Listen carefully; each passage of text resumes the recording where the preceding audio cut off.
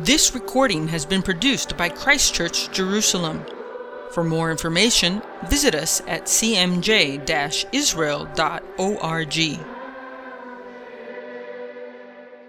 Well, good evening and welcome to the Christ Church Bible study on the last words of Moses as we continue to wrestle with Moses' final speech of encouragement, commentary on the Torah, the emphasis on the heart as he instills on the Israelites to love the Lord with everything that they have as they enter the land, trying in his way, I'm going to say by the power of the Spirit, to produce a society that is holy, that is just, that is good, and can actually put the Torah into practice. And so that's what we're wrestling with.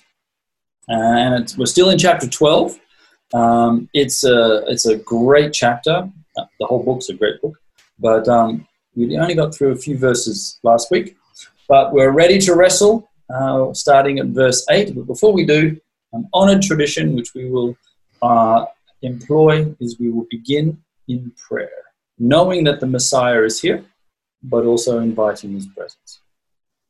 Neville, can you pray for us? Yes, let's pray. Father, we thank you for this time to gather together and meet in your name, Lord, to study your word. Father, we pray that you would meet us in our need, and we pray that your anointing would be upon Aaron, Lord, and your Holy Spirit would be also guiding us, all of us, into understanding your word better, that we may walk in your ways. We pray this in Messiah's name. Amen. Amen. All right. So looking at the notes from last week. So last week we managed to get through we got through a bit more than 8 verses, but I only did the write-up for these ones as it seemed to fit. And the summary is as follows. Moses sets before the Israelites clear instructions to follow the decrees and the laws of God once they have become possessors and inhabited the land of Canaan. Israel is to follow the Torah in the land, and that's emphasis stressed. Interestingly, the Torah calls for festivals to remember the exodus from Egypt, Pesach, and to remember the wandering in the wilderness, Sukkot, and the giving of the Torah, Shavuot. But there is no festival to remember the entering and conquest of the land. While you inherit the land, you never celebrate the conquest of the land. Rather, you obey the Torah in the land. Specifically, in this chapter, sacrifices are to be given in a particular place and no other place. Initially, though, the false gods, places, sacred trees, temples, and altars of the Canaanite religion must be purged from the land. Israel always faced a danger of syncretism, as do we all to this very day. And the defense against syncretism was total annihilation, even to changing the names of the Canaanite places. Now, despite the command, Israel did not do this, even failing to rename the sites. For example, the Kinneret to this day is still called the Kinneret, which is a Canaanite fertility goddess. The question is how much zeal should be sourced from this text as instruction for the generations to come. These are specific one-time commands directed purely at the local Canaanite faith and does not apply to religions or the surrounding nations. God describes the burning of Asherah idols, which unfortunately are absorbed into early Israelite theology as the consort of Yahweh. Unlike Canaanite tradition, where the pantheon of deities can be honored in many places, God will choose a single place inside Israel to establish a centralized form of worship. Moses does not name the place, nor does he infer the place will move location in the future. Interestingly, the redactor of Deuteronomy did not name the place either.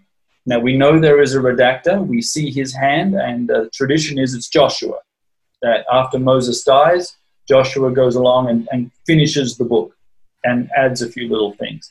But he didn't name the place either. Initially, this location is in the territory of Ephraim, and it is called Shiloh.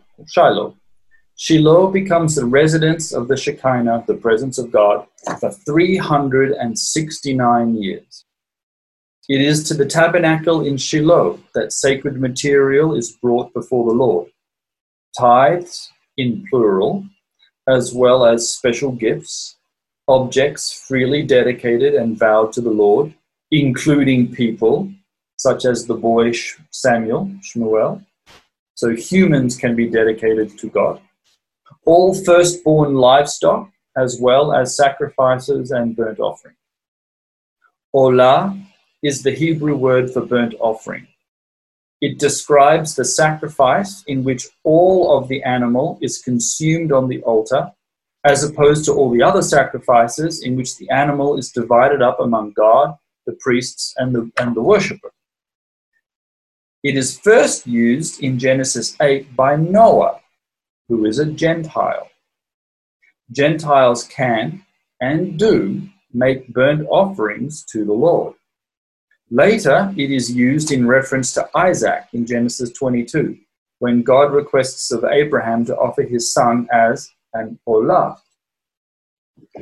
God invites the families of Israel to come into his presence at Shiloh, to eat in fellowship and to worship in simcha, in joy. The place of worship was also to be a place of giving.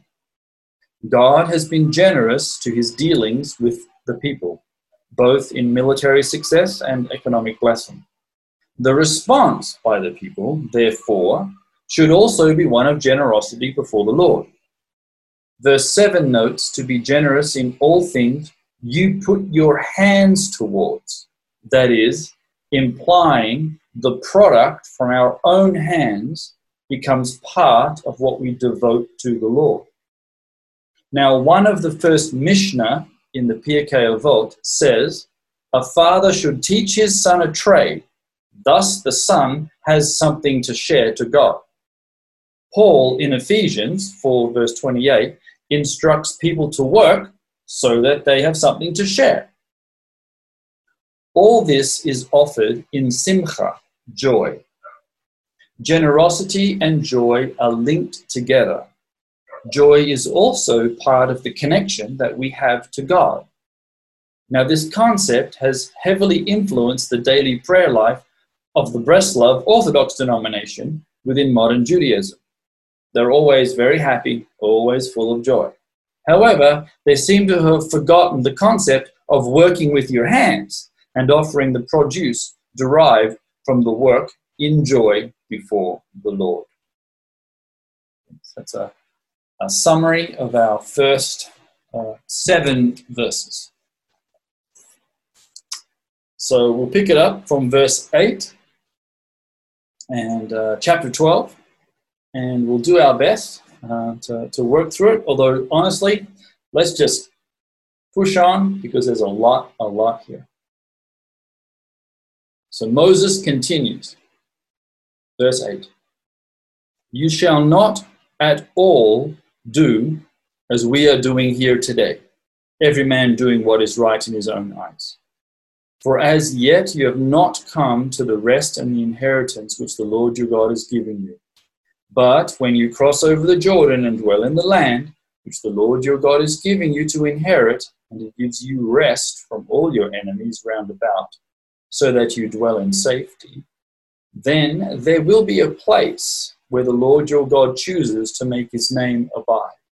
Now there you shall bring all that I command you, your burnt offerings, your sacrifices, your tithes, your heave offerings of your hand, and all your choice offerings which you vow to the Lord. And you shall rejoice before the Lord your God, you and your sons and your daughters, your male and female servants, the Levite who is within your gates, since he has no portion or inheritance with you. Take heed to yourself that you do not offer your burnt offerings in every place where you see, but in place where the Lord chooses, in one of your tribes. For there you shall offer your burnt offerings and there you shall do all that I command you. However, you may slaughter and eat meat within all your gates, whatever your heart desires, according to the blessing of the Lord your God, which he has given you. The clean and the unclean may eat of it, and of the gazelle and the deer alike. Only you shall not eat the blood. You shall pour it on the earth like water. You shall not eat within your gates the tithe of your grain, or your new wine, or your oil, or the firstborn of your herd or your flock, or any of your offerings which you vow, and your freewill offerings, or of the heave offering of your hand. But you must eat them before the Lord your God in the place which the Lord your God chooses, you and your son and your daughter, your male servant and your female servant, and the Levite who is within your gate.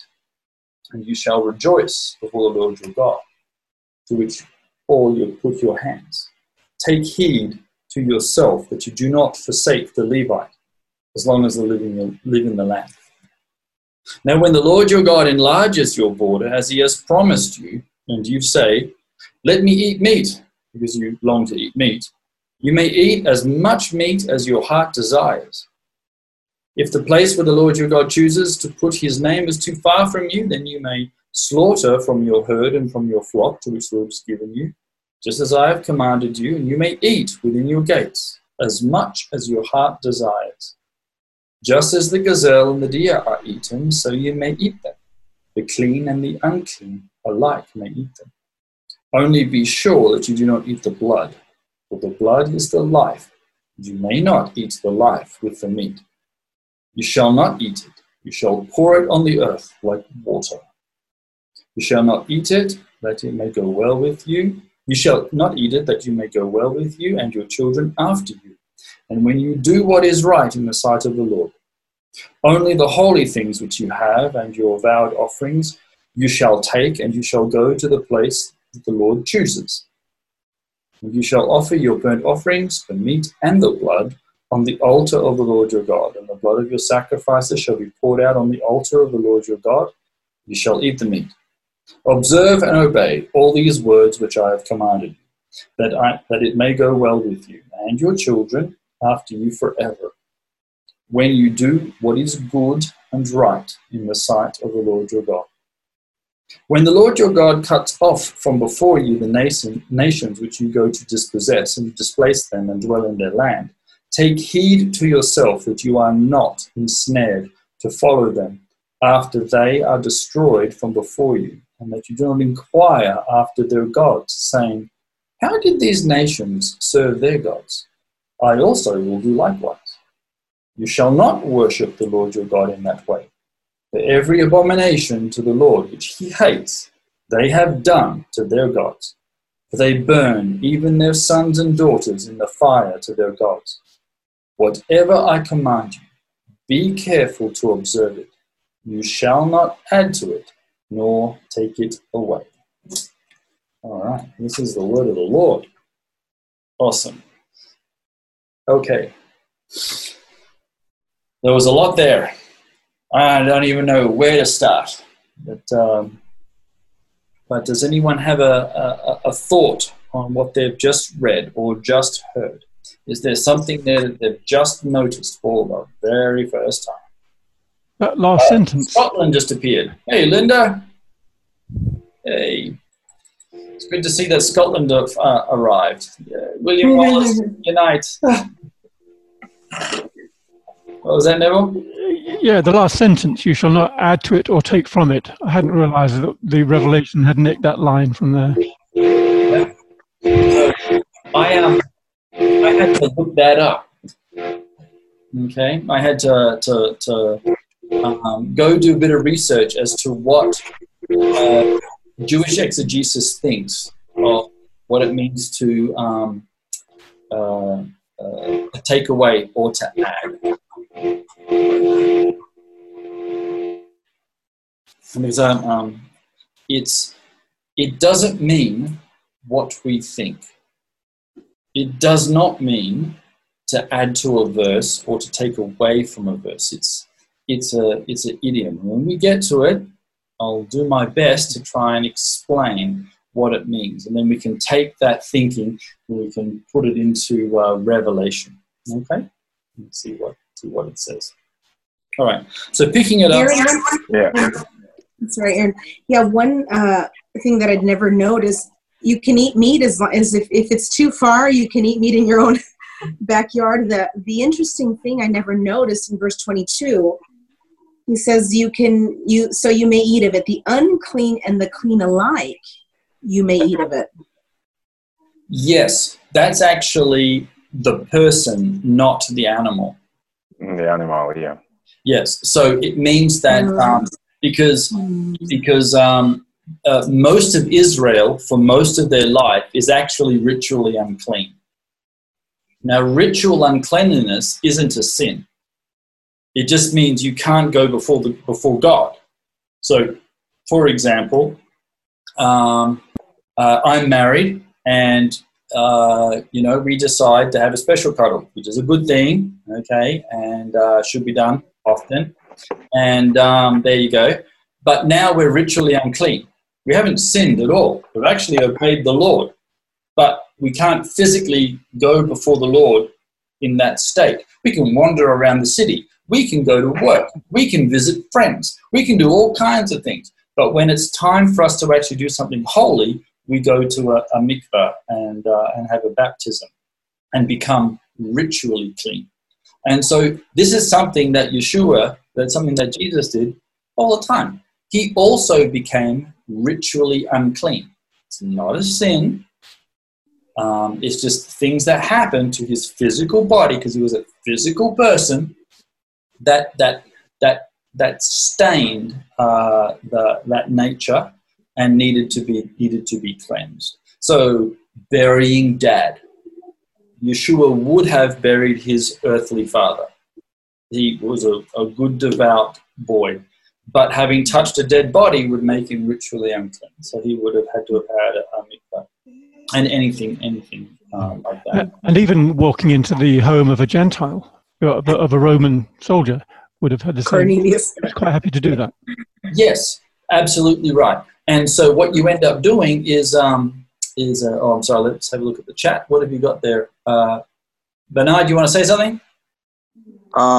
That we can find those laws, the ritually clean laws, in Leviticus 17. Yep. Mm-hmm. Yes. Yeah, I just thought that was, I thought it was referring to the animal, so that makes a lot more sense. Yeah, it's for the human. So there's still things that are forbidden and still things that are not forbidden for Jewish people to eat. But what's interesting is this heavy emphasis on meat in this chapter. So when I read it, and I read it several times thinking, why are we talking about meat? Because oddly enough, when you travel around the world today, you meet lots of vegetarians. Okay, veganism seems to be the big be-all and end-all of Western civilization. And not in Brazil. Not in Brazil? Okay, praise the Lord. Okay, coming to Brazil. Australia, right? Yeah, I remember. It's still strange in Africa when somebody says I'm a vegetarian. It sounds.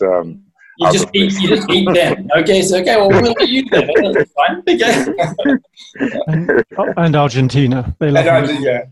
I was in Ohio, and I was on Shabbat, and I was attending a Messianic congregation, and I stood up to give the drashah, and part of the Torah portion and the Haftarah portion was on the temple in Ezekiel. And very eschatological and all that kind of stuff. Let's talk about animals again. And after the service, this lady walked up and she says, I got a real problem with that, because I'm a vegan. And I really can't understand why we would eat meat in the new world. Why would God do that? And I'm sort of looking at her going, well, I'm going to be honest, you got a problem. The Bible ain't got a problem. I ain't got a problem, okay? But you've got a problem. You need to work this out. And God here is very quite explicit. He has already permitted people to eat meat ever since the Gentile Noah. And here, he says, look, if your heart desires it, knock yourselves out. It's not a problem. But there's a particular meat that you're not allowed to eat. The firstborn is mine. You can have anything else, but not the firstborn of the womb. And no blood. But we'll get to that bit in a minute. Aaron. Righty. The Levites, they don't have a share of inheritance of anything? I'm missing this. We are going to have to mention that and talk about that because that is an interesting question. And it actually comes to light again in this week's parashah, okay, which is the parashah Hashavua, the Torah portion of this week, is in Numbers, and it's the story of Pinchas, who gets zealous. He gets zealous for the Lord. Yep. And he stabs a Midianite girl, princess actually, and a prince of Israel. So these are royalty. And he himself is actually the grandson of Aaron. And there's all kinds of interesting theological connections to do with that. And again, here in this chapter, chapter 12, God is very concerned about making sure that the Levites also come and participate in worship, which is interesting because who's actually facilitating the tabernacle? Exactly. Yeah, exactly. Yeah. So Levites, you better come and worship with your other fellow Levites. Yeah, okay. But that's kind of what they have to do. Aaron, one thing that just jumps at me on these verses is that, after mentioning the meat, the emphasis on the blood, that one should not partake in the blood. I know he repeated it again and make more emphasis on it and began to explain why you shouldn't partake in the blood is because the life of the animal is the blood. I mean, it's a very, very serious thing. I know we have a lot of culture in Africa that they partake of blood of animals. They kind of dry it, then fry it, then they say it tastes like milk. I've not tried it before, but it's so the emphasis is very strong there. Right. Wow. I have a question, Aaron. I just don't want to get off track, but just throw it out there real quick. They couldn't eat meat before, and then in chapter 9 they could. Why? Any midrash? Any thoughts on that? I don't want to go off on a team.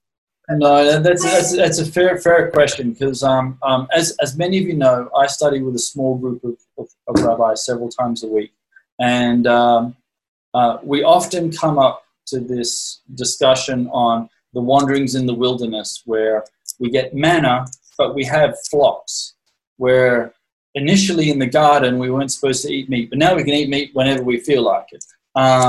There's all kinds of tension as to what actually really is food, what was the original purpose of food, how much does God acquiesce to let us eat whatever we like.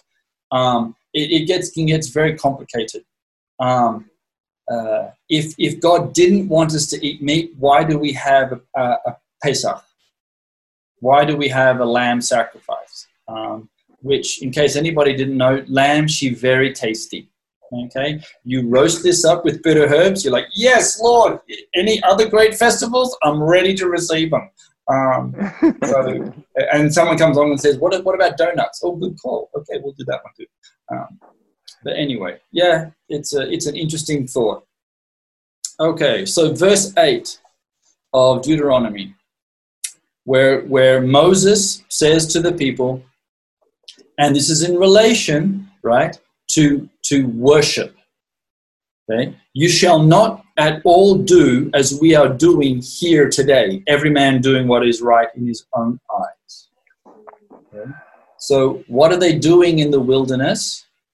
Okay, what Moses has been talking about, he's been talking about there's a special place that's going to be part of Israel, special piece of territory, which we now know as Shiloh, where God's going to set up his tabernacle and all the people are going to come for a very long time, 369 years.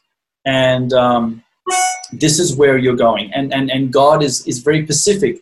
Don't worship like everybody else. Cut down their sacred trees. Cut down their Asherah poles. Do not follow their gods. Don't worship on high mountains. You have one place. Then he says, don't do what we've been doing today. So what does it seem like Israel's been doing in the wilderness? It seems that Israel, in their worship, that they've kind of been doing what they've pleased. Exactly how they did that, it is not described. How they get around the tabernacle, not 100% sure, because they have already a centralized focus of worship. There's been some tension with it. We've had the incident with Korah. We've had the incident with Nadav and Aminadab with the fire coming down from heaven and burning them up. We've had incidences where inappropriate worship has come about. But what Moses is saying here is real worship is actually what pleases God, not what pleases yourself. Okay? So don't do worship to please yourself. Do worship to please God. There is a difference. Neville? Can I just share a couple of verses from Psalm 95? This is quite a well-known psalm. Just reading from verse 9, and it's about the Lord's attitude to the wilderness wanderings. Today, if you hear his voice, do not harden your hearts as at Meribah, as on the day of Massah in the wilderness, when your fathers put me to the test and put me to the proof, though they had seen my work. For 40 years I loathed that generation and said, they are a people who go astray in their heart, and they have not known my ways. Therefore I swore in my wrath, they shall not enter my rest. Yeah. It's a harsh comment on the wilderness, isn't it? Mm-hmm. Yeah. Which is an interesting thought. They've seen miracles, yet that didn't save them. They saw God do mighty actions, yet that didn't change their behavior. All right. So what about, let's do it. Let's take it into our modern environment. Shall we make a comment on modern worship? Anyone would like to make a comment on modern worship in relation to this verse? How about this? Modern worship should not be self-focused or focused on a personal experience. It should be focused on God. One of our problems is we're still concerned, just like Israel, is doing things that are right in our own eyes. And rather, God is saying, no, make sure your heart's right. Make sure you're having an experience of joy with me. Make sure you're coming to me. And not just doing it wherever you feel like it. I've always, when I've read these verses, I have to admit that I don't understand what the role of the tabernacle was then in the 40 years of wandering. What really was Aaron and his Levites doing to try and motivate the people? If God, through the Psalms, through Moses, gets quite harsh with that generation. I don't know. It does mean that we have to be very careful in our own worship styles. Let's make sure that when we're worshiping the Lord, we're making sure that we're focused on God, not just on a personal experience. And also that when we come into God's presence, we come into presence with joy. Now, I know that, and we all have it, you know, we can go to church sometimes, we can go to Shabbat services, and we just might not feel like being there. We could be tired, we could be really concerned about a birthday that's coming up, we could be concerned about an argument we've had with our spouses or the loss of a job, and all of those are real experiences, and God knows those experiences. But He's also holy. And He's also incredibly generous. And He's also an incredible lover. And He's also an incredible God. And when we come into His presence, we have to remember that He delights in us. And we need to do our best to delight in Him. Aaron. Yes, sir. So you've got the first generation in the desert doing as they like. They're not going to enter into the land that's promised. but their children are going to, and they're going to have to be prepared and taught in the things that they will do, because they will come with the tabernacle across the Jordan. Yeah. It's just an offer of one option of why they would have the tabernacle, so that that generation will be ready when they cross. Could be. It could be that, it could be that they took a bit of while to practice. It could also be that the actual information that comes down from Sinai took a while to digest within the community. That it took a bit to actually play out as to this is actually how you obey the law. We're going to ask Aaron. Yep. Just also to emphasize the attitude of the children of Israel. If you read in Judges 21 verse 25, it says, "In those days there was no king in Israel, and everyone did as it pleased." You know, it's kind of the same kind of concept of what they were doing there in the wilderness, because now they took it into the land and they were doing everyone as it pleased because there was no king in Israel. Yes. In Judges, it applies to the monarchy.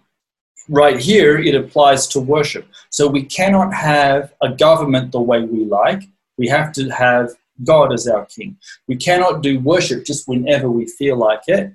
Okay, you worship in the way that God wants you to do it. And we can't just behave the way we feel like it. We behave the way God wants us to feel like it.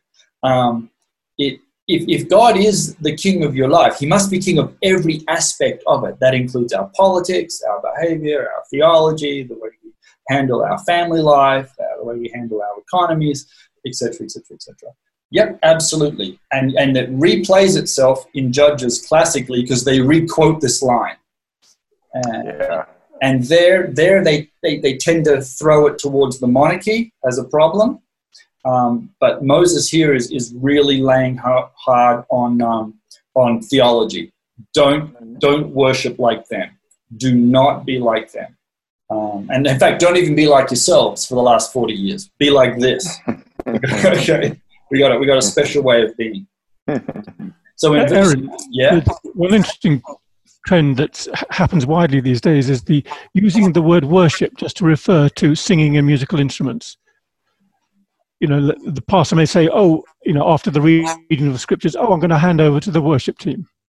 We unconsciously make this association that worship has become narrower than actually God ordained it. Yes, well said. Yes. We've begun to think that worship, is in the hands of a few well-talented people who can sing some very good songs. Often, and they're paid actually. Whereas good worship, is a lot more than that. Okay, so in verse 9, so we can't do what everybody wants to do in his own right. The Lord says, "For as yet you have not come into the rest and the inheritance which the Lord your God is giving you." Right? So the conquest of the land will result in an inheritance. It will become something that will become like that you get given because you're part of a family, and it will result in rest. What does that mean? We'll talk about it in a minute. And again, I just want to make the point again that the conquest of the land does not get a festival in the Bible. Right? It is not something that you celebrate in ancient Israel. You do in modern Israel. We have Yom Ha'atzmaut, Independence Day.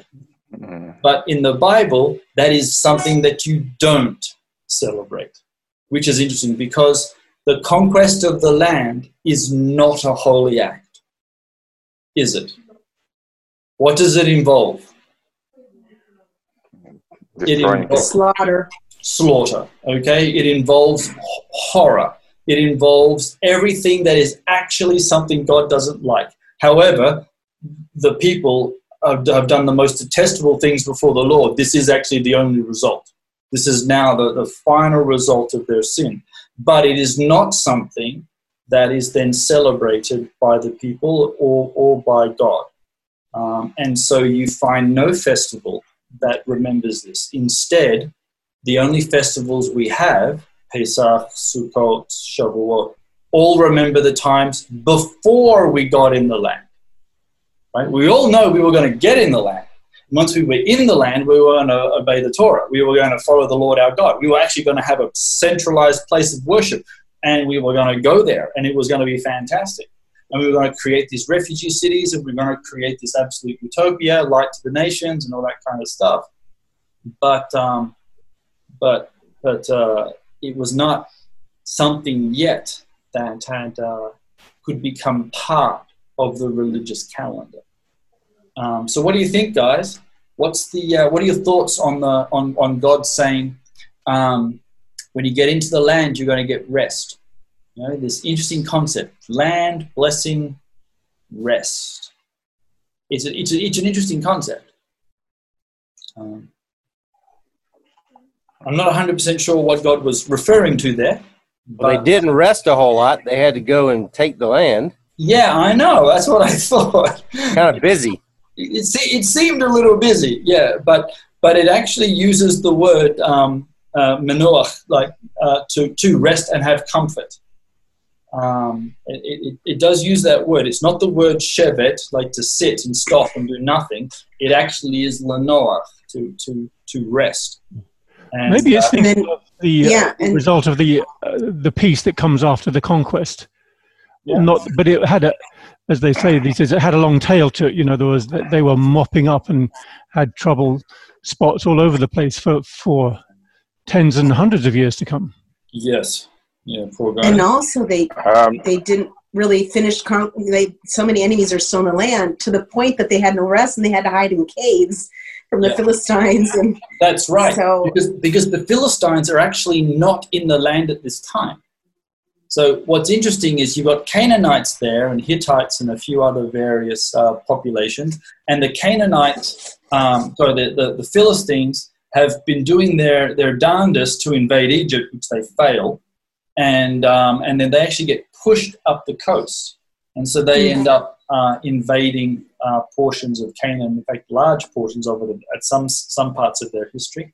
But they're not there at the time. We haven't actually talked about Philistines because they're not here. Right? In fact, Hebrew Philistines, that means an usurper. Right? That's their name. Right? The usurpers. Somebody else's place. Yeah. Aaron, the concept of rest, from what I've from my own concept before now, is being that because of the slavery they were in Egypt and the harshness of the bondage, now they're coming into their own land, which they're not going to no longer be slaves, and so they're going to have rest in that concept. Yep, could be. Yep, absolutely. And also God's going to enlarge it and say you're going to get rest from everybody around about. Not only just you're going to have rest internally, you have rest from the outside, which I think actually is the next verse, verse 10. But when you cross over the Jordan, even though the side that they're on is still also called the Promised Land, and dwell in the land which the Lord your God is giving you to inherit, and he gives you rest from all your enemies round about, so that you dwell in safety. All right. So God will provide a rest from the enemies, but it's not just God. Who else is also part of the solution? Them. Yes, the armies of Israel. So this sort of idea that I know that there isn't the verse in the Bible that says God helps those that helps themselves. That's not an actual verse. Okay, it's true. It's not a verse in the Bible. However, God works with humans. It's amazing, though, today, that's the last thing that Israel has is rest from their enemies. Yeah, I know. We're still waiting for, Lord, anytime you're ready, we're ready to have peace with Syria. And I want to visit Damascus and see where John the Baptist and where Saul was and all those kind of guys. We'd love to see it, okay? And you know what? There's a lot of Arabs and Assyrians and Iraqis that live in the Middle East that want to come to Israel too. that they don't hate Israel. They would love to come. And may God bring that rest where he gives us peace from our enemies soon. Amen. Amen. All right, so, but it's going to happen. So there is a future promise of shalom, of this peace that is going to happen. Well, actually, he doesn't say peace. He actually says rest. There might even be a difference, okay? The word again is comfort and rest, lenoach, okay? Like the word Noah. Then there will be the place where the Lord your God chooses to make his name abide. So God waits. He waits until you get into the land, have done the conquest, and then you can set up the tabernacle. Basically, you've got to do your job first. Okay, right? You know, get the job done, then you can go play. And there you will bring all that I've commanded you. And again, we get the list. Aaron? Yes. So I'd argue a little bit with that because of the Gilgals that we see starting outside of Jericho. When they come across the river, they're there for a few months. They have a Pesach. Yep. And we have this area that I don't think you can argue that it's not the Israelites. Very, very large area, 200 meters long by 100 meters wide. Obviously a place to have sacrifices. All the bones and all the other archaeological indicia that they find point to the Israelites. Yes. We find 6 of these going up and terminating in Ebal and Gerizim. So I would argue that we can put this where God puts his name from the moment they cross the land all the way up until God takes them to Shiloh. Yes, like for example, the tabernacle didn't stop doing its sacrifices even in the desert. Right. And so once you cross the Jordan, you would have set up the tabernacle, which would have continually done the daily sacrifices. So yes, absolutely. In archaeology, as Rod is saying, you do find these areas that replicate the movement of the tabernacle, including all the sacrificial elements thereof, bones, incense, in some parts of Israel that included drugs. Isn't that right, Roddy? Yes, this is what they tell me. Yeah, that's what they tell me too. Okay. Yeah, a very special form of incense was put on the altar in parts of Israel. Anyway, I have another thing, Aaron, about then Yeshua came and died, and then for another 40 years they're still doing sacrifices. Absolutely, yes. And if you read the Talmud, they even say that some years the cord that told them that the sacrifice was received went red, and sometimes it went white. And so, that it seems to be that it continued in this fashion. And then a future messianic temple with sacrifices. Yes. How do you? It's a tough one. Once you get into Ezekiel, you do get back into this image. However, I think that this chapter answers that question because God says, when you're in the land, make sure you follow my commandments. Also, now, if you built a temple in Jerusalem, the most logical thing you would do is follow the commandments. You can't build a temple in New York. You can't build it in Australia. You certainly can't build it in Germany. Okay, so you don't do those things outside the land, just inside. We have to differentiate between sacrifice and offering. Correct. There are those two completely different things. Correct.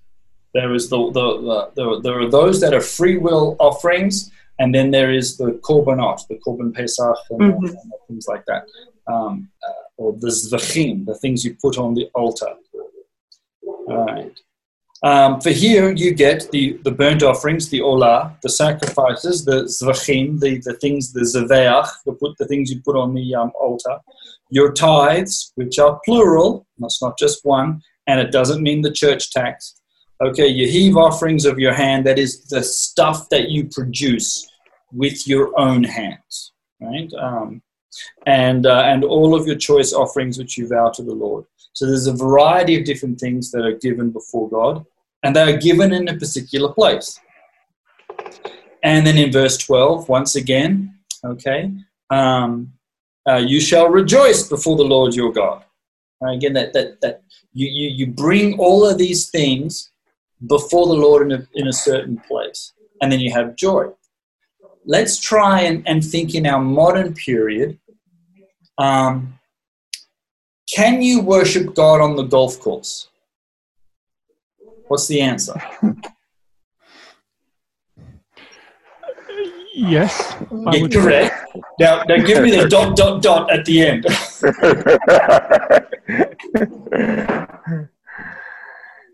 You can ask for a hole in one, but doesn't mean you can get it. Yeah. So you can worship God on the golf course. It's true. Yeah. But if that is the only place you're worshiping God, you got a problem, right? If this sort of inward desire is like, I'm not going to go to be with my brothers and sisters. I'm not going to go to a Bible study. I can worship God anyway. I'm going to worship God on a golf course. I have a suspicion you're not worshiping God. And God's pretty clear. Don't do that. Okay? Don't try and trick me and think that you can worship me on a golf course and not show up into my holy building. And so, yeah, you can. You can worship God anywhere you like. It's true. You can worship God 24/7. But as Paul says, do not stop the habit of meeting together in fellowship. In fact, in the Didache, it says every day go find the company of the saints. Right? It is not something we do by ourselves. You get together in groups and you go to certain places and you worship the Lord. In this case, he was very specific. You come to a certain spot, and that's where you go. And not only that, you show up and you have joy. Now, he knows us better than we know ourselves, so he knows our emotions, but he still wants us to understand that one of our connections with the Lord is through joy. And I know, brothers and sisters, everybody here, when we have a worship service that just fills us with rapture, do you not feel close to the Lord? You know you do. It's absolutely incredible. You know, God is love. God is joy. God is peace. God is all those things. And when you feel those emotions, there's somehow that little connection that we get. And so verse 12, you shall rejoice before the Lord your God. And it's not just us, it's sons and daughters, families, servants. Oh my gosh, that's always a tough one. Can we or can we not have servants or slaves? Not going to go there right now. But they are going to show up and worship the Lord too. Okay, the whole household is come. So you don't inhibit anyone's social standing from coming before the Lord. Once you come before the Lord, you're all equal. You might be rich, you might be poor, you might be a landowner, you might not have land, you might own a business, you might work for a business. But when you come before the Lord, it's the same. And the Levite, who is within your gates, okay, since he has no portion nor inheritance with you, okay. Aaron? Yeah. I know you don't want to discuss this now, which I agree, but the concept of slave in the Torah is different from the concept of slavery in our modern day life. Yes, it is. If you see very different. So, but a lot of people read it and they want to use the same concept to judge it, and it gives a very, very terrible picture.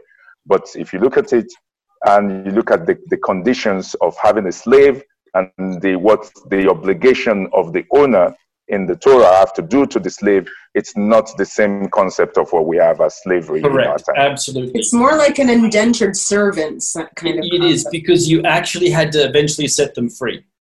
Which implied that man was never meant to be owned by another man. Absolutely. God knew that in the ancient economy, it was going to happen that some people come along and say, you know what, I actually can't pay you. And the guy goes, oh my gosh, what do you mean you can't pay me? That's no good. And his only recourse to get his money back was to sell the guy into slavery. So there was this form, but it was never meant to be the end point. So at some point, you had to let them free, and you had to give the redeemer the opportunity to come and buy back the family, and there was all kinds of rules. Mm-hmm. And you had to treat the slave kindly, and he had to come before the Lord, which is also interesting, right? You know, you if you owned humans, I know that sounds really horrible, but if you happen to own a few humans, it's like, you know, we got some workers here and I got some slaves. Guys, we're all going to worship the Lord. And the slaves would go, you know, we haven't got any offerings. And the guy goes, well, you have to come anyway. And God's going to listen to your prayers. It's time to be joyful, people. We're going to eat and drink. And for a brief moment in time, we're all going to be equal. You're all going to have to work hard next week when I get back, but, you know, that's a different story. But absolutely.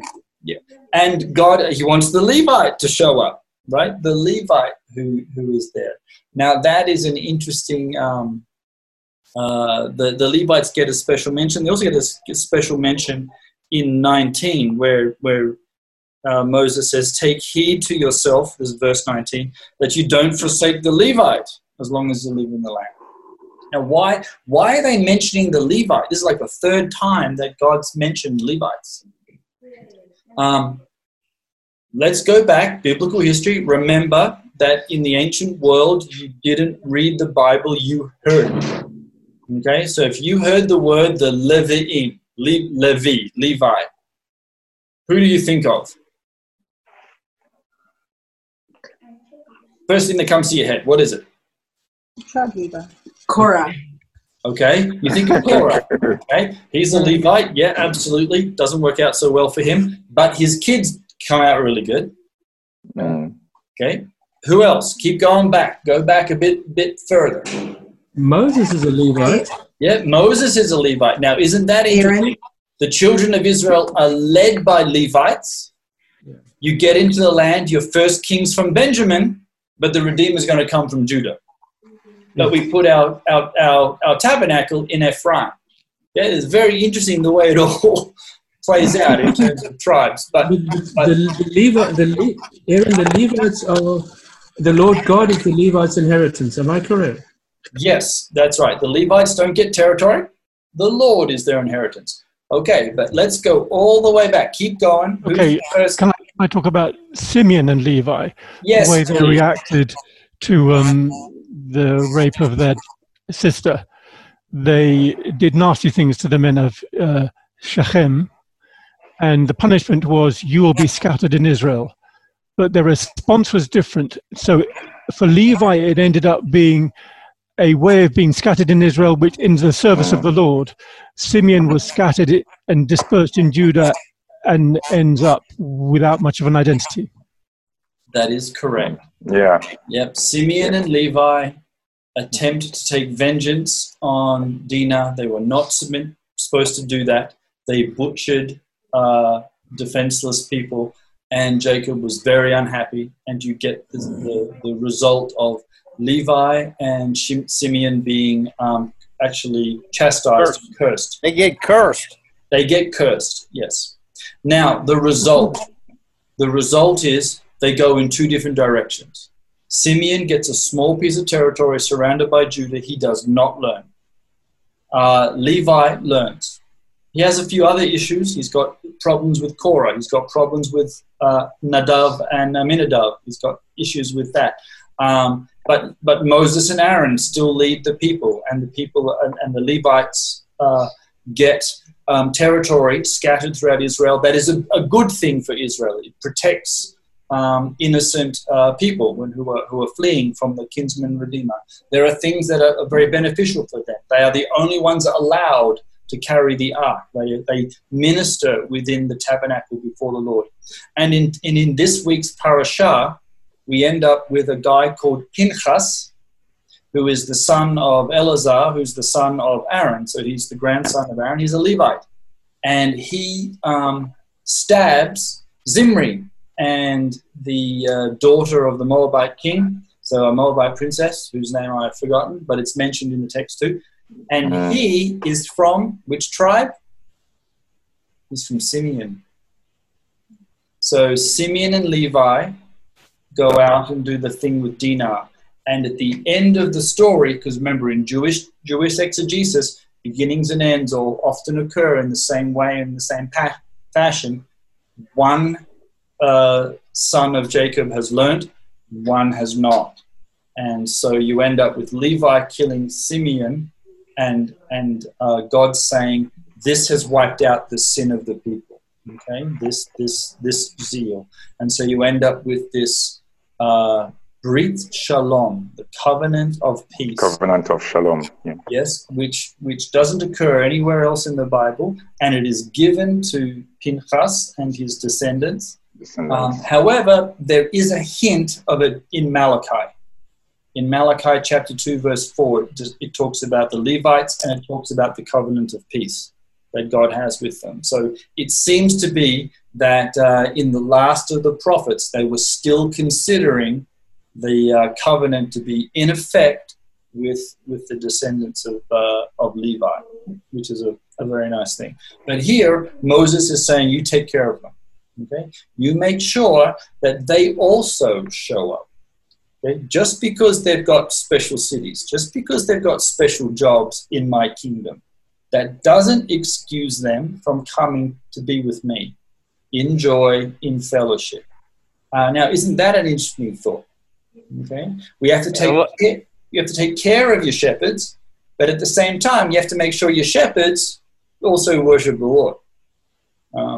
Sometimes we don't keep our shepherds accountable enough, okay?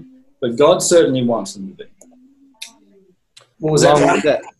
Along with that, the curse that's in Genesis 49, it's cursed be their anger, for it was fierce, and their wrath, it was cruel. And then it says, God says, I will divide them in Jacob, not Israel. He uses the word Yaakov, and scatter them in Israel. And I just find that really interesting. So this is the scattering that we're seeing here when we read these verses. Yeah. The Israelites come across and he scatters them throughout the entire land. Yeah.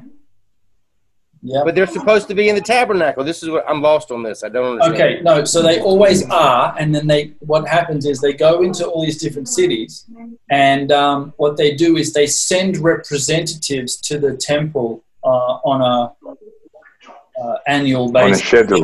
On a schedule. Yeah. Cyclical, yeah. Yeah, cyclical, yeah. So they were constantly sending their cream of the crop to go and worship. The ones without defects, the ones that were well trained.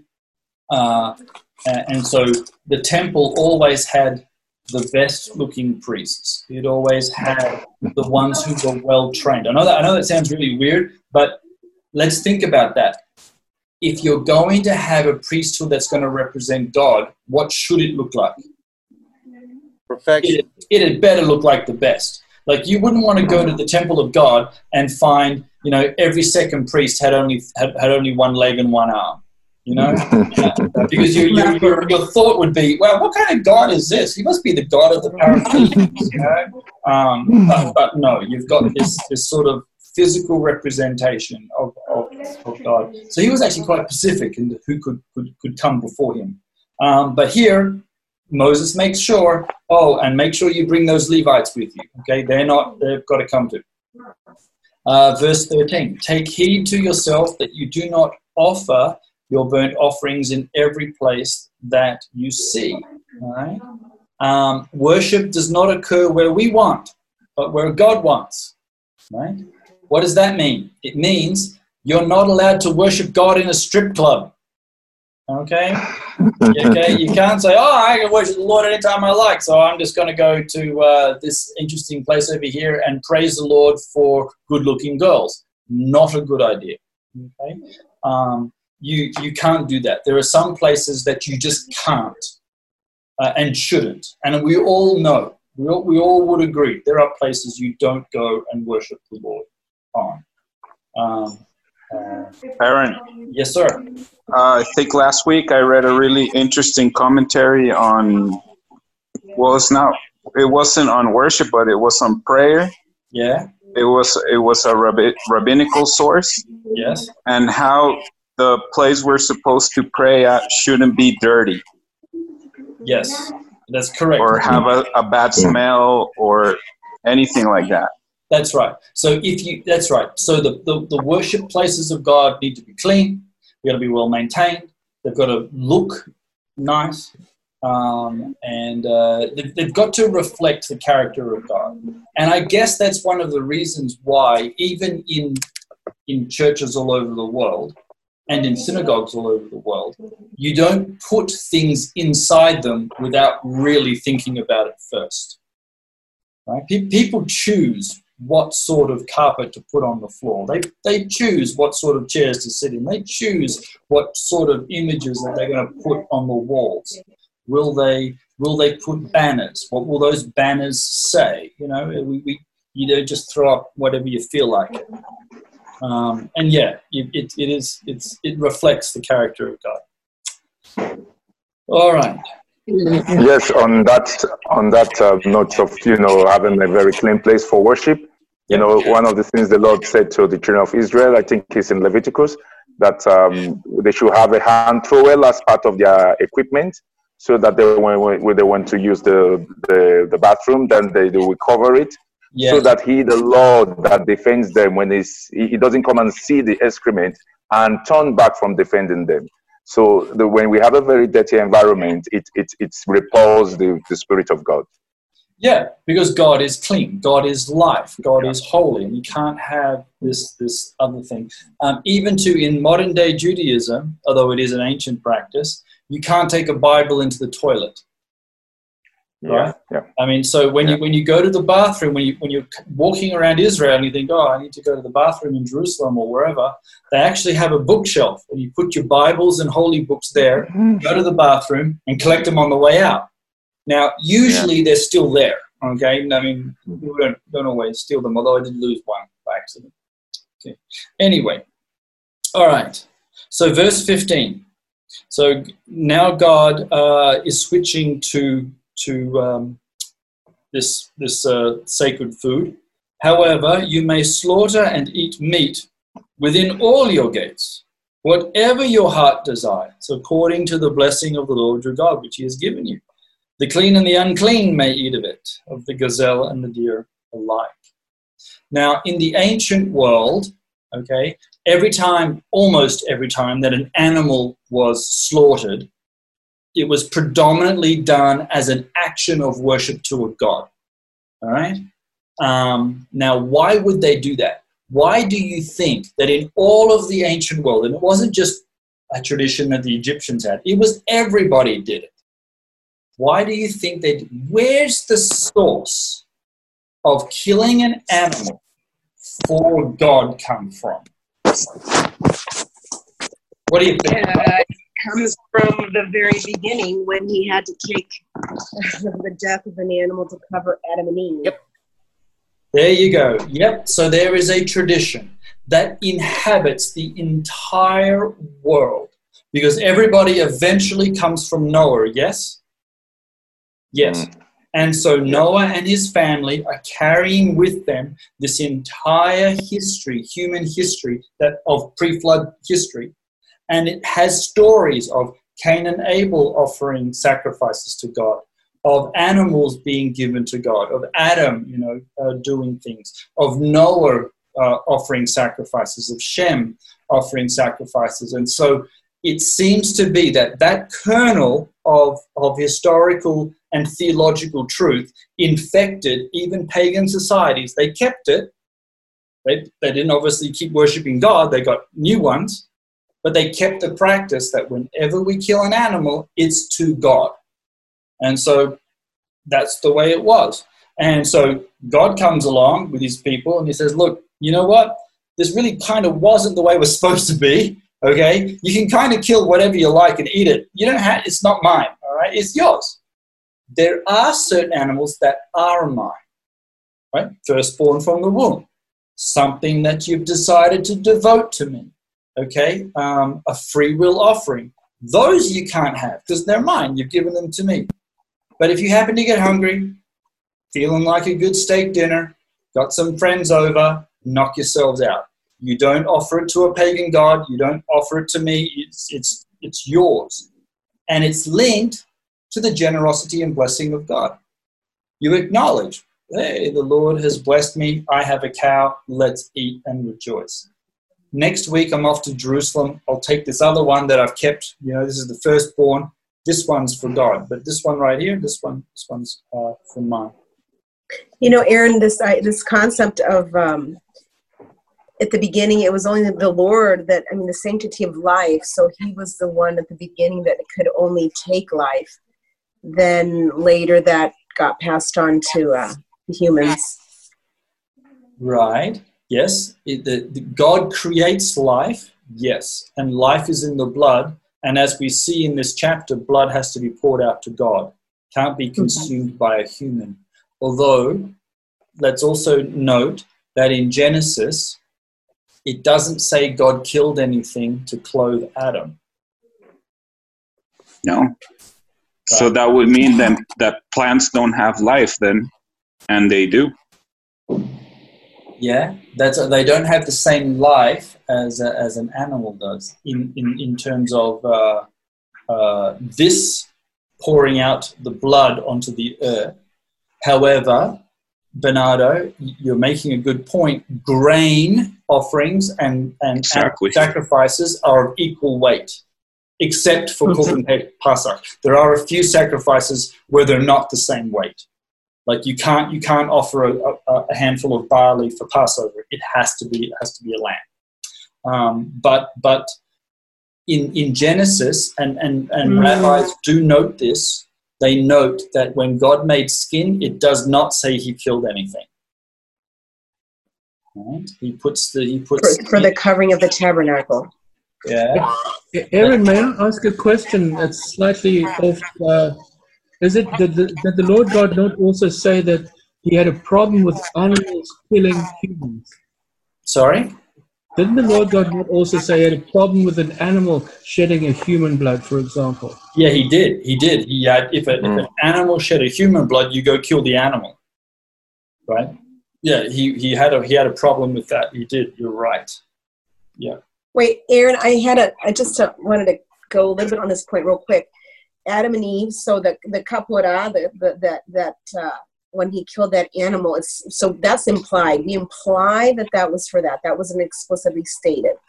Yes. So if you actually, the reason why we do it is because it fits into good Christian theology. Okay, without the shedding of blood. We need a covering. God kills something. There's blood. There's covering, and we lip it all together and go, oh, that's kind of cool. However, if you actually look at the text, the first person that actually physically kills anything is Abel. And so in Jewish tradition, the only other, in the Bible, the only other animal that's actually mentioned by name in the garden is, of course, the snake, the serpent. And so what does God do? He takes the skin of the serpent and he uses that to make the clothes of Adam. And that fits Jewish theology in where God whatever goes wrong, God makes it right. Restoration. So, yes. So the snake tempts the humans, and so God fixes it by taking the skin of the snake and creating the healing. So that theology shows up in the New Testament with David. David has 18 wives, but it's the 18th wife, the wife of Bathsheba, where there's adultery and sin and betrayal. That's the one that produces Messiah, not the other ones. So God takes things that are not working and he makes them right, which is the whole concept. Yeah. So we can't go back to the garden because of the cherub. Then he rips the curtain and we can go back. That concept. Yes, that whole thing. He exactly. Constantly takes something that's wrong and he makes it right. Right. Now you and I have to mimic the Lord, right? You and I have to somehow put that into practice in our daily lives. We have to, as we deal with each other, as we struggle with the enemy of this world and our brothers and sisters, we have to see what's wrong and make it right. Because that's what God Yeah, what's the concept? It's the olam. And what is that? It's Tikkun yeah, that's olam. the repair. To repair the world. Tikkun olam. Yeah. Heal the world. Tikkun olam, that's right. The reparation. Interesting on the serpent. Wow. Well, there is a verse in the New Testament. We've been studying it with REA, which talks about, Paul says, I join in and complete the sufferings of Jesus. And you're like, what? It's the same similar Jewish idea. I'm joining in with the work of God, and I'm continuing to go about the redemption. I'm becoming part of the redemption plan. Not that I'm the one dying on the cross, no, but I'm telling everybody about it. I'm carrying the Spirit for God to run around and fix things around the planet. Does that make sense? Totally. Yeah. Totally. Mm-hmm. So God's very specific in Deuteronomy about where you eat, and if you happen to be hungry, you can kill whatever you like. And this goes against the culture. It's countercultural. Everybody else is offering animals to gods, and God says, no.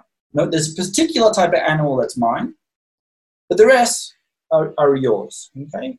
And after you have eaten, what does Deuteronomy tell us? Deuteronomy 11, anyone remember? Deuteronomy 8. That you should give thanks to the Lord. Exactly, yes. So, it's in the same book. So after you have eaten, bless the Lord. Okay, this comes from God. Okay. Verse 16, you shall not eat the blood. You shall pour it on the earth like water. And God says that several times, and this is not the only book where he says it. Life is in the blood. God creates life. You can't eat it, so you have to pour it out onto the earth. That might seem like a very bloodthirsty thing, but it does have some beauty to it if you think about it. That God creates life, and it's got to go back to God. You don't throw it in the air and he catches it. You pour it out onto the altar in some descriptions, and also in other parts to the earth. And the waters from heaven will clean it. Okay, verse 17, you may not eat within your gates the tithe of the grain, or your new wine of the oil, or the firstborn of the herd of your flock, or any of the offerings which you vowed, or your freewill offering, or the heave offering of your hand. Right? So you can eat whatever you'd like, but the first bits which we had dedicated to the Lord, those we must not. We only eat those where? In Jerusalem. Shiloh. But you must eat them before the Lord your God. Now, why would God want you to eat them in front of him? What's so special about that? It's a form of worship to God. Yes, part of the worship of God is fellowship with God. So it's not just going to, a place and saying, God, you're fantastic, you're great, you're awesome, allow me to sing a psalm and leave. And God's going, yeah, I know I'm great, I know I'm fantastic, trust me, I made the heavens and the earth pretty darn good from where I'm looking. He also wants to fellowship. He's like, okay, well, now that you're here, kind of like to spend some time with you. And so sit, eat, enjoy, and while you're doing it, bring your family. Show me your latest kid. What you call it.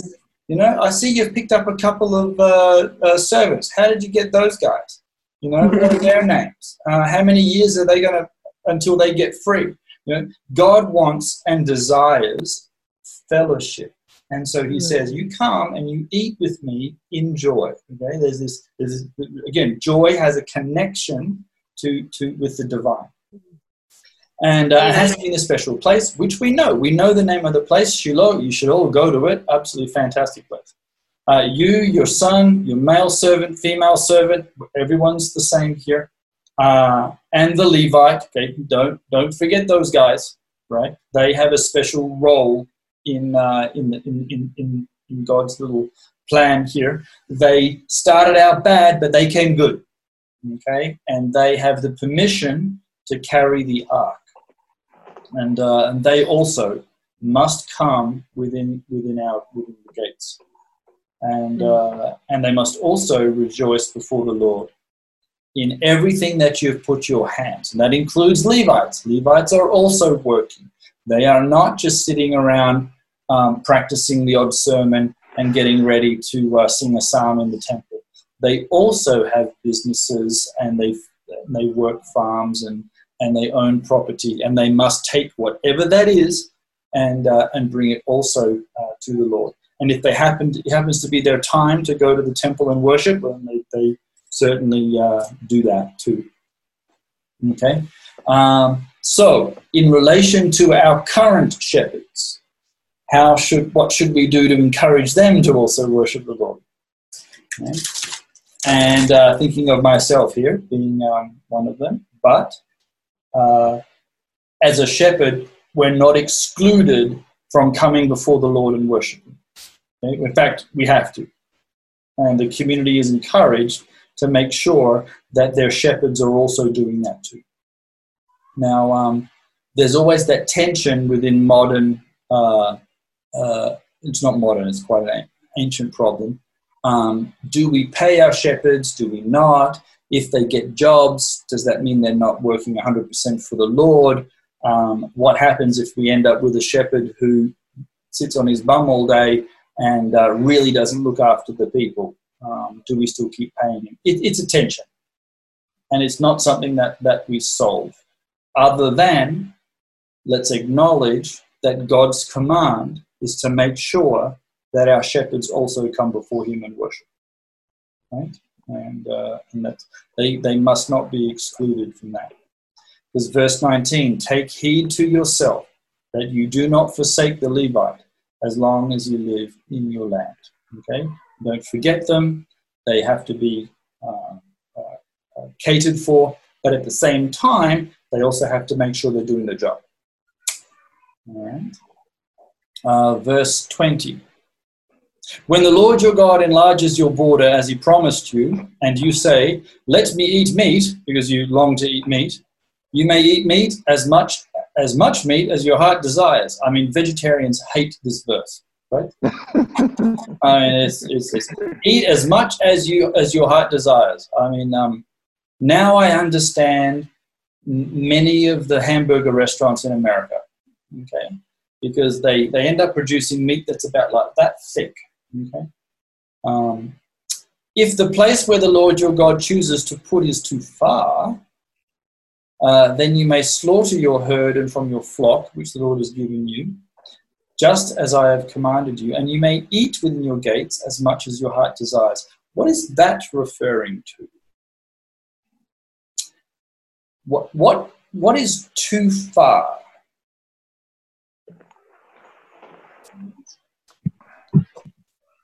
What do you think?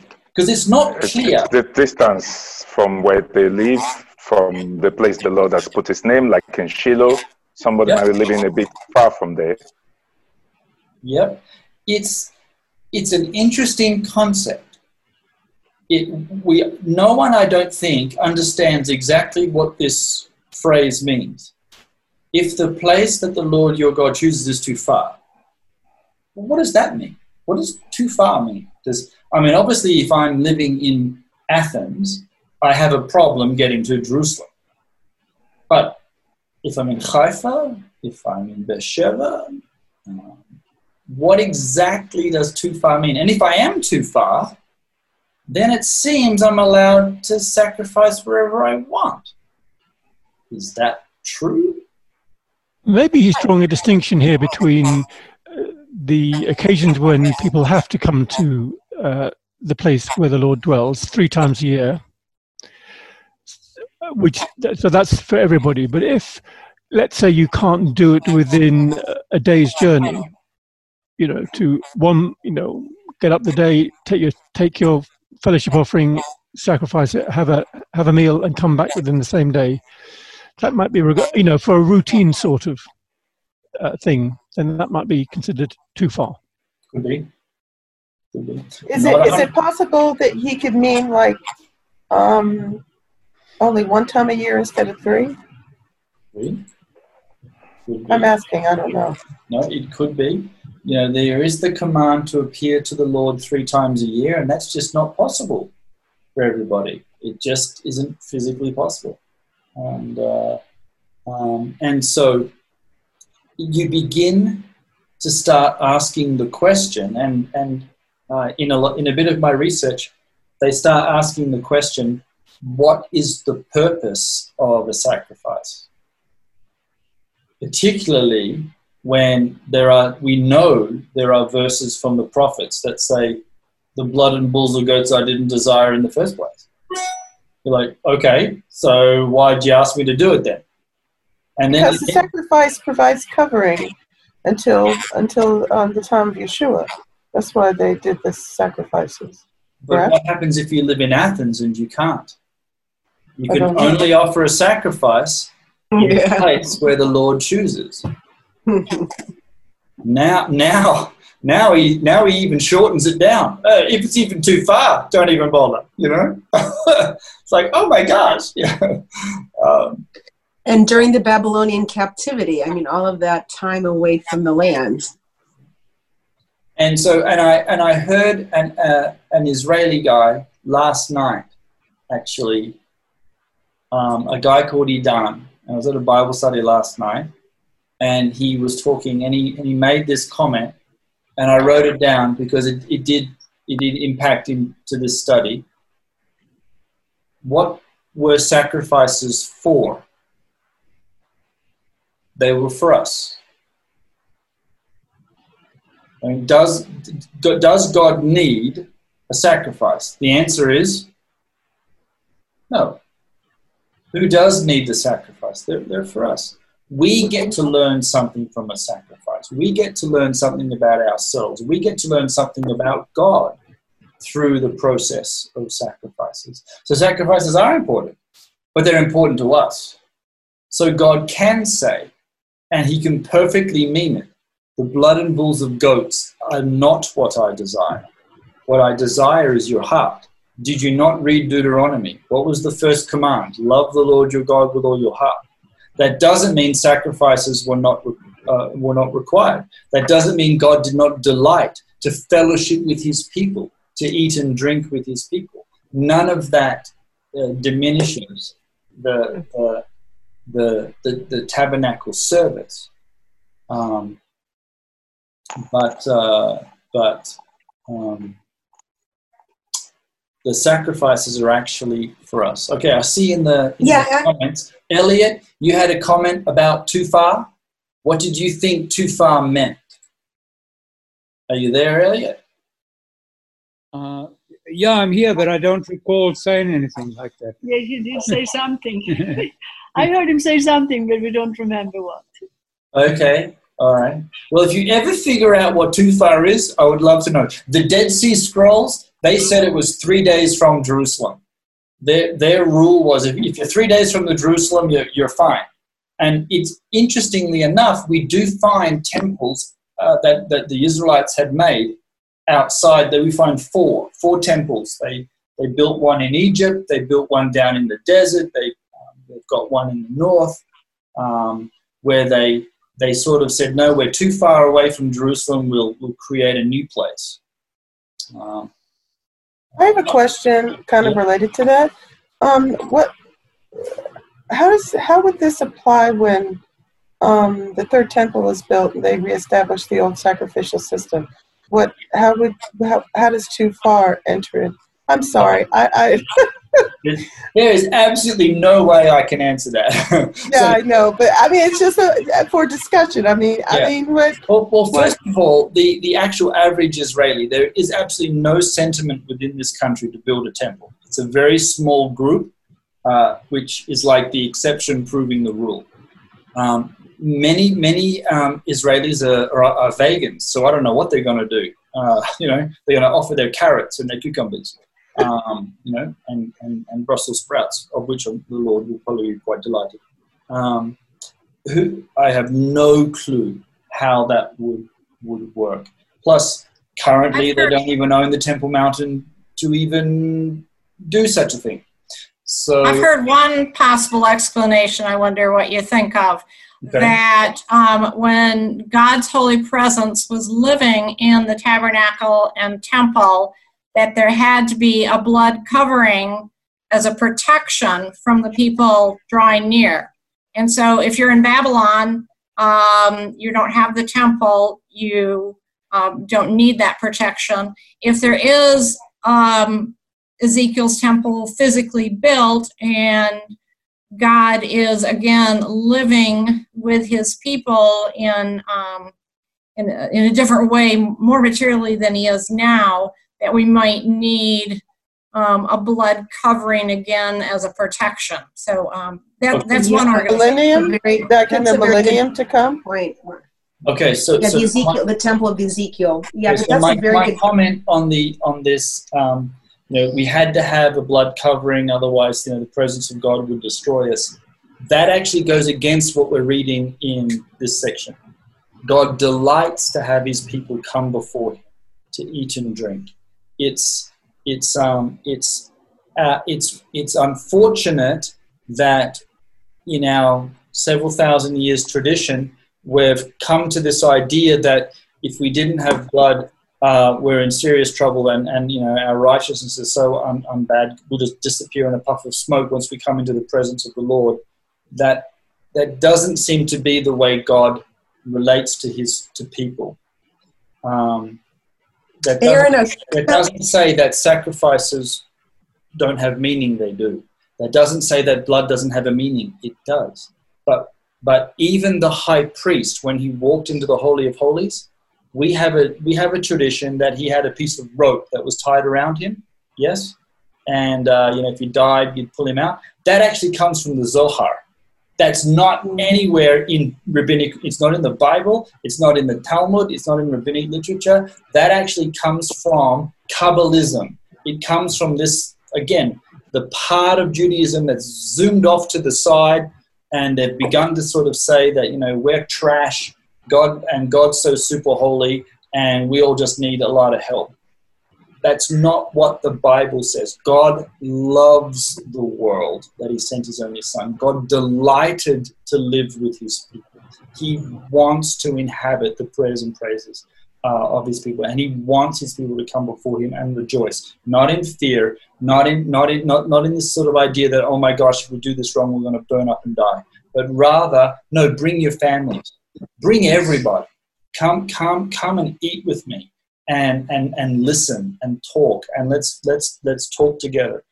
There's actually a lot of joy and delight in this, and I think that is the actual intention, even of a future temple, which will one day host the Messiah himself.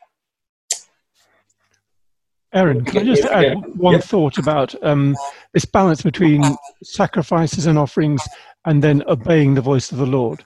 Yep. So this is a fun verse, really. So this is from Jeremiah chapter 7, verse 22, and it goes like this. For in the day that I brought them out of the land of Egypt, I did not speak to your fathers or command them concerning burnt offerings and sacrifices. But this command I gave them, obey my voice, and I will be your God, and you shall be my people. Wow, that is very good. Because that's actually what you see in verse 28. So I know we don't have time to get to it this week, but in next week, just to give us all a hint, okay, it says in verse 28, actually, what does your version say, Neville? You've got the verse 20, yeah. Verse 28. It says, be careful to obey all these words that I command you, that it may go well with you and with your children after you forever, when you do what is good and right in the sight of the Lord your God. Okay. All right, because the actual Hebrew there, okay, this is a little hint for next week, it says shamur from the verb lishmor, which means to guard or to keep, okay? Shomer v'shamua, hear, from the verb lishmor. So guard and hear, in that order, all these things which I command, which is exactly what Jeremiah is saying. We've translated as be careful to obey, but there's a lot more nuance, and we'll talk about it next week. The concept of hearing and guarding and how that's linked together with obedience. Vis-a-vis what God is talking about. Come into my presence, which is a tabernacle. Come into my presence with sacrifices, which is offerings and all of that temple thing. Being very particular about what you do with blood, okay, the things you can and cannot do with blood. But at the end result is, listen and guard. So there's a lot there which we didn't get to, but we will next week. That once we actually get into the presence of the Lord and we've done our ritual, and part of that we get to enjoy as well. Part of the ritual is enjoyment for us. Now what do we do? And it'll come down to also being careful not to add or take away. So I'm looking forward to that discussion next week. Okay, guys? So getting into the presence of God, hearing and observing, and making sure that we don't add or subtract. What does that actually mean in the presence of the Lord? All righty. Okay. Thank you, Aaron. Okay, great. All right, guys. Thank you for listening. If you've been blessed by this teaching, let us know by leaving a comment on our Facebook page, on SoundCloud, or by leaving a review in Apple Podcasts. You can offer practical support by giving a donation at christchurchjerusalem.org. Thank you, and blessings from the City of the King.